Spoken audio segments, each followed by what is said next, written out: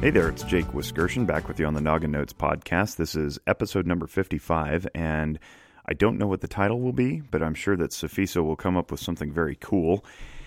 But what we're doing is we're talking about how we're bringing the next generation up into being good, responsible citizens. And two of those programs that do that, John describes and discusses, and I think you're going to find it very interesting because he uses the avenue of athletics to impart this kind of knowledge both into the coaches and the athletes.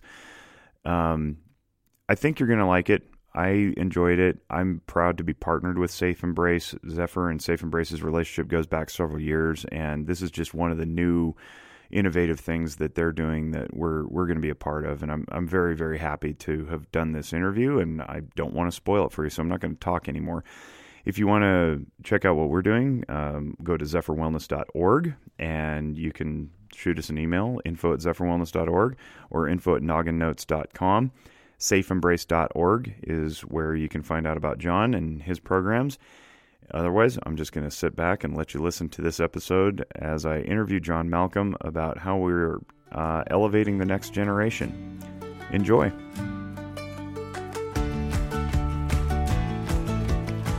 Welcome back, audience. We're here with John Malcolm from Safe Embrace. Hey, John. Hey, how's it going? I'm doing well, but you already know that because we spent the last hour together. Yeah, exactly. After a few Arizonas. Yeah, you had an Arizona. I had a sparkling water that was berry flavored. It was delicious.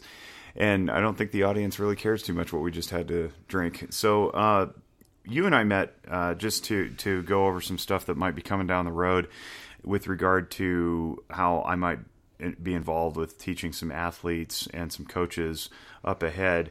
And this all pertains to your program that you do through Safe Embrace. But I think for our listening audience, we want to explain what Safe Embrace is first. I've repeatedly said in the last few weeks that Zephyr is the official clinical partner for Safe Embrace. But I'm going to let you explain from your point of view what it is, because you work there. Yeah. So Safe Embrace is a nonprofit here in Sparks, Nevada, that's dedicated to giving services to victims of domestic violence and sexual assault. So over the past 25 years, we've been able to provide emergency shelter, transitional housing, outreach groups, support groups, therapy, and also providing outreach and prevention education on those subjects. That's awesome, and we're really happy to be involved because what we do is we're going to be giving counseling services in the form of individual sessions and group sessions and whatnot, both at the shelter itself. I know we don't like to use the term shelter because it sounds like some clapboard lean-to made out of corrugated tin, but it's actually a very nice house. It's a safe house is what it is, in a very nice neighborhood on an acre of land, and so we'll be working there as well as at the office for walk-ups too, so you don't have to reside there to receive counseling services. What else do you guys do? So like you said, we provide a lot of outreach and our support groups. But my position, I do a lot of prevention education. So we're trying to change the generational cycle of what's going on. So I get the job of going out in the community and educating our community on not only just what these issues that we're going through in our area, but how to stop that next generation from having all these issues going on and developing our next generation to just be better people. And when you're talking about next generation, you mean kids? Absolutely. So the population that I educate and Safe Embrace educates in general is our adolescents, our middle schoolers and our high schoolers.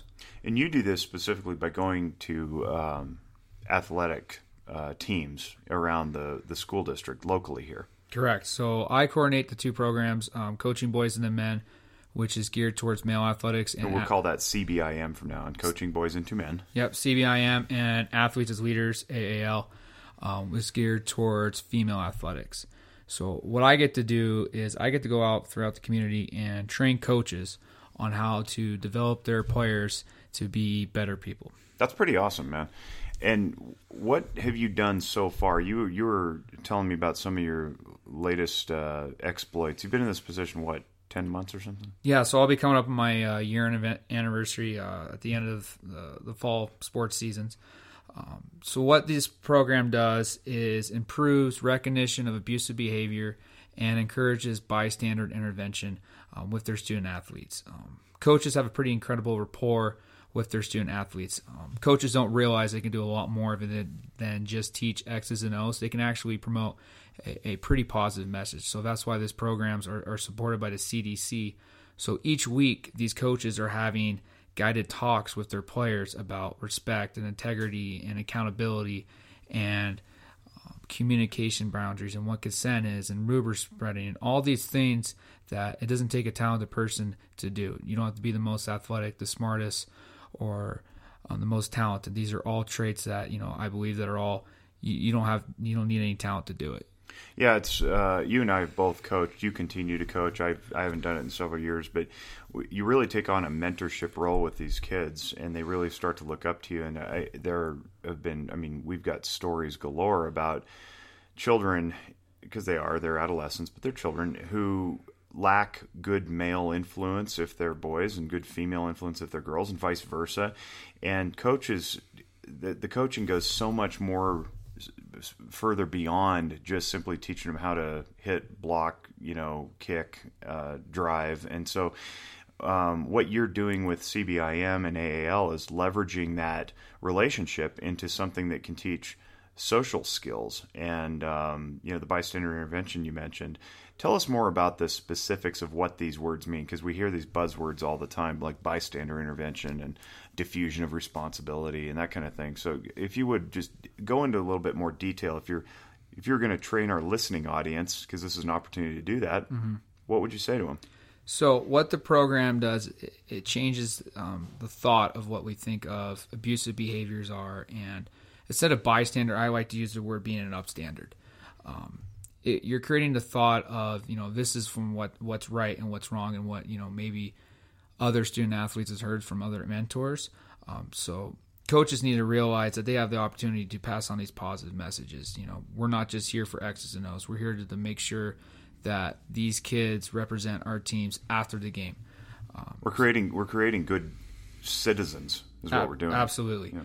And the thing that's so great about this program is we measure the results. In athletics, the numbers don't lie, and we're able to do that with a pre and post survey. This is evidence-based, right? That's why the CDC supports it. Correct. Yeah.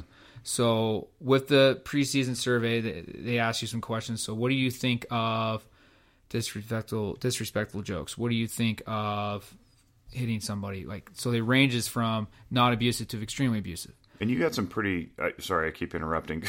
You got some pretty surprising results from some of these surveys you were sharing with me some months ago. Absolutely. We get, you see the thought process of what these athletes or what these kids think is what's okay and what's not okay right now. And unfortunately, it makes you step back and realize we're kind of we are failing as a society to educate the next generation coming up. So we're able to step back and see here's some issues that we need to definitely address. Like I said about measuring recognition of abusive behavior, with bystander intervention, we give out scenarios. What would you do if you're in this situation? Would you intervene or would you not intervene?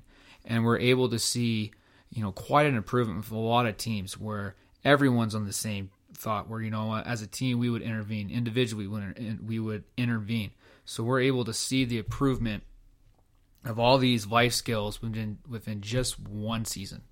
And to be clear for the audience, we're not talking simply about if you saw a boy harassing a girl in the hallway. It's so much more nuanced and subtle than that. For anybody who's ever been in school for any length of time, which I would imagine is our entire listening audience, you understand how teasing and picking on, and we just generically call it bullying, but how these disrespectful behaviors that only serve to separate people and create contempt. You know how subtle they can be and how harmful they can be when you're going home crying yourself to sleep or having bad dreams or just not wanting to go to school anymore. What you're doing, John, is you're taking these coaches and these athletes collectively and individually, and you're saying, given this scenario, what would you do? And then I guess the idea through the program is that by the end of the program, they will have shifted what they would do. Instead of saying, well, I'd ignore it because it's not my problem, they moved more to a compassionate and interventionist philosophy, which is, well, if I saw a kid getting ridiculed, I'd tell him to, tell the bully to knock it off, or something like that. Am I getting right? that? No, absolutely. We're empowering these athletes, these student athletes to step up and be upstanders. Giving them the confidence that you can intervene in a certain situation. Because, for example, student athletes, hate to say it, they all go to parties, right? And if you're in a large group, you're less likely to intervene because it's not my issue. It may be someone else's issue. That's called diffusion of responsibility. It's a psychological term that relates to the likelihood of people in a group to assume that someone else will do the intervening. And a good example of this is if you see a car broken down on the side of the road and you're driving by, you can just assume that there are many other cars who have already made the phone call to the authorities or the police or whatever, and or the driver, him or herself, may have done that, when in fact none of that may be true. Mm-hmm. So the idea is to take personal accountability and not diffuse responsibility onto others. Right. Absolutely. And that's addressed in the program. The first two topics that these coaches have with their players is respect and personal accountability. And, giving these players the accountability to not only hold themselves accountable, but their teammates for their accountable actions as well. So now when you get to that scenario, maybe that car's broken on the side of the road or you see something happening, you have the confidence now to intervene and know that I'm intervening because this is the right thing to do, and I have my morals and norms set right. And that goes to that I guess the long-standing cliche it's almost become now where character is what you do when no one's looking. Mm-hmm. And truly in a group situation, you're the only one who's looking, because you can just as easily dissolve into the group and not be accountable. But what this is encouraging people to do is step forward, be accountable, and say, I am personally going to be responsible for doing something about this ill that I see happening in front of me. Mm-hmm. So absolutely. This comes from a group, Futures Without Violence, and it's if you want to check it out, it's futureswithoutviolence.org. .org, right? Correct. Yeah. And so CBIM, Coaching Boys and Men, and AAL is also part of it, right? So Athletes as Leaders is a program that was created out of Harborview out in Seattle, Washington. So that program's a new program. Futures Without Violence has had the Coaching Boys and the Men's program for the past decade. So check out futureswithoutviolence.org, and if you just break down the very title, we want a future without violence, and we don't really have to debate what violence is. Generically speaking, it's whenever somebody attacks another person, whether it be physically or verbally.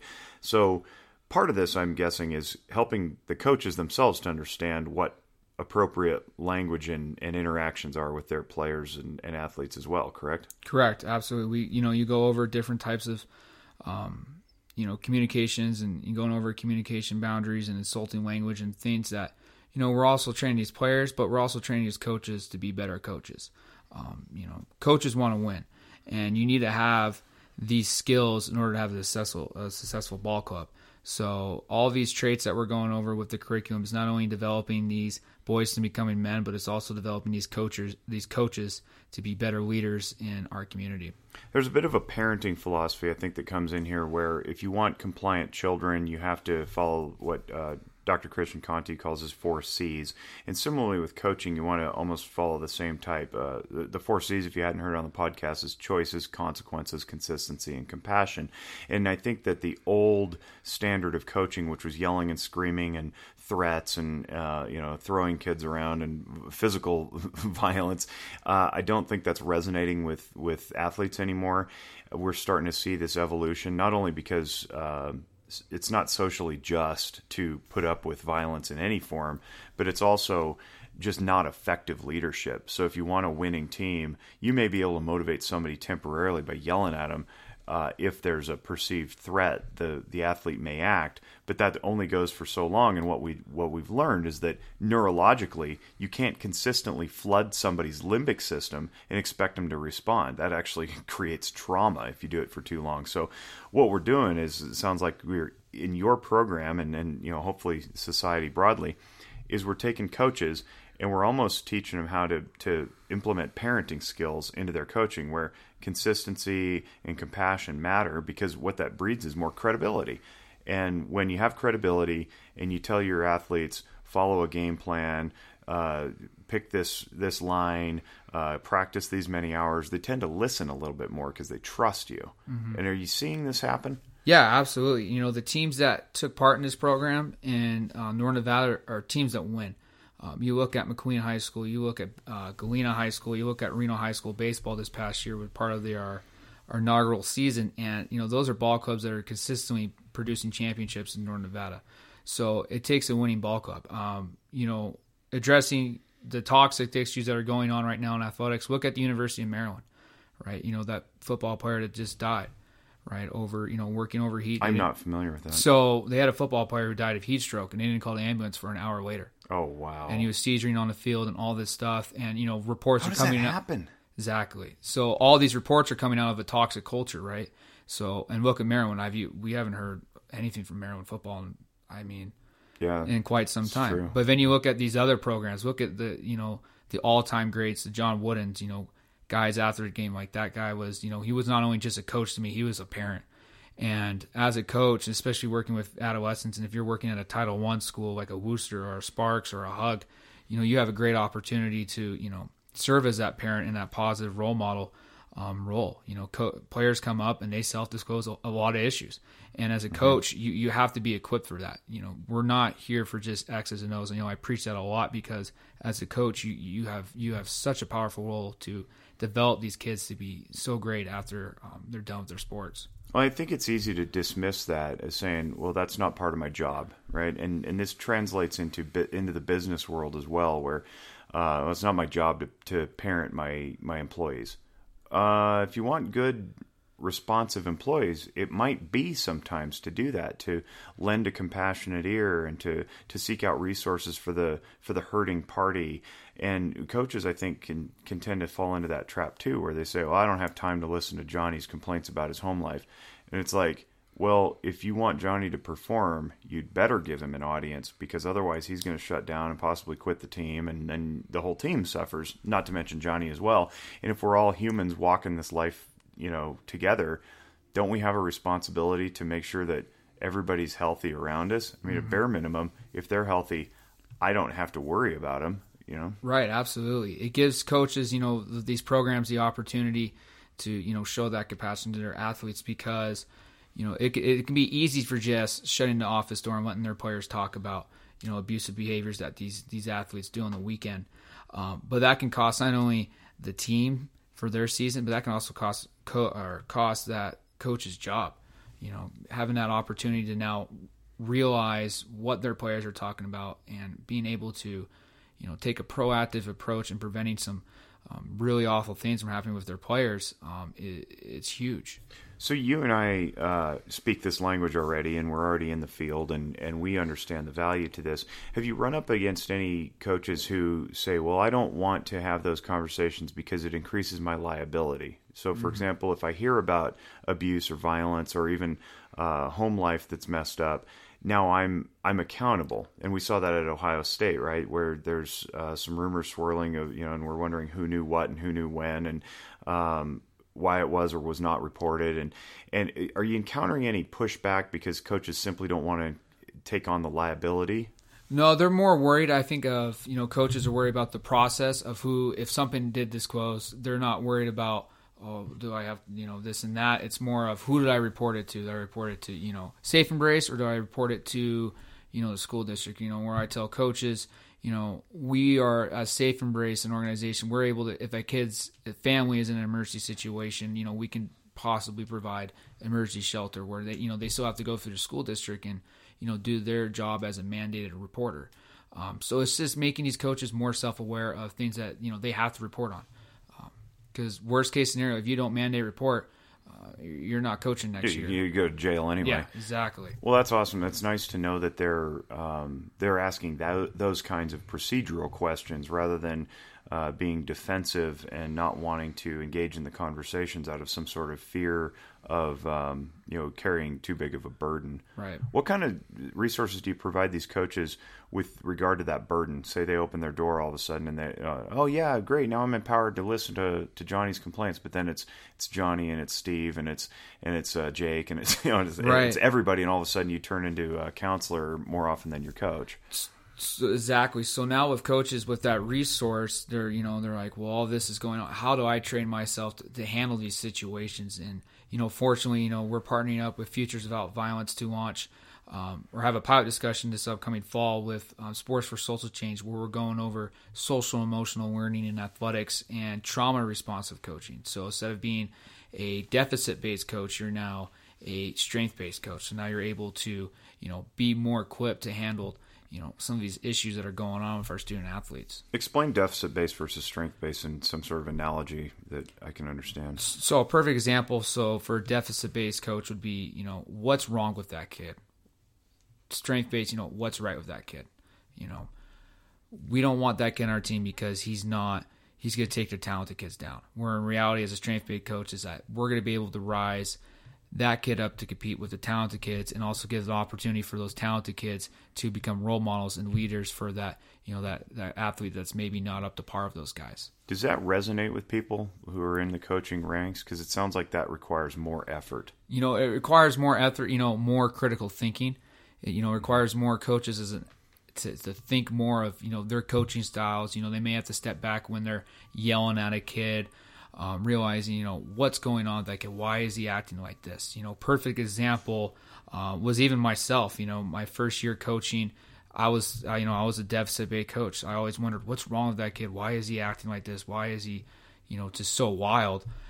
Where in my second year, I had an opportunity to do some PSR and BST work. That's for the listening audience, is psychosocial rehabilitation and basic skills training, which are in-home supports. Go on. So I was able to, see what these kids go through at the home. And then the second year, why is this kid? Oh, he's not suffering from asthma. He has anxiety, kind of things like that. Where the first year you're in the dean's office, second year you're more in the counselor's office trying to find services for this kid and their families. So, we're trying to get more coaches to have, that thought process. That's awesome. And really the byproduct of that is that if you're focusing your mind on somebody's strengths, you tend to look at them in a more positive light, which then, of course, uplifts you as the observer. And I imagine that what's going on is that you're seeing coaches who, hear this stuff possibly for the first time, and then it's almost like tumblers in a lock click into place and go, oh, that makes so much sense. Because it does. It's mm-hmm. true. Do you encounter anybody who's burning out because they're having to shift gears like this? We haven't really too much. I think more coaches are more like, I want to learn more about this. I want to learn more about these kind of trainings. How can I equip myself to be, better? Because these coaches, they're just like athletes. They want to be the best at everything. So they'll do, they're all competitive at heart. They want to just be better. And then they see this avenue and how it can improve not only them as, people and coaches, but how it can improve their student athletes to be better. And, on and off the field, coaches are more eager and learning more about mental health issues, how to communicate with kids, how to use different communication styles. There's, these coaches are, more excited about there's finally trainings for these coaches that are actually applicable to their line of work. Yeah, gee, if only you knew an agency that could partner with Safe Embrace to teach clinical skills to these coaches. Oh, wait, Zephyr Wellness. Exactly. Yeah, and I look forward to helping out with that some more down the road. We've got a wonderful team, I think, who will all be willing to volunteer to do this kind of stuff. Because ultimately, we all win. Mm-hmm. When people are healthier, we all elevate. Sports play a huge role in society.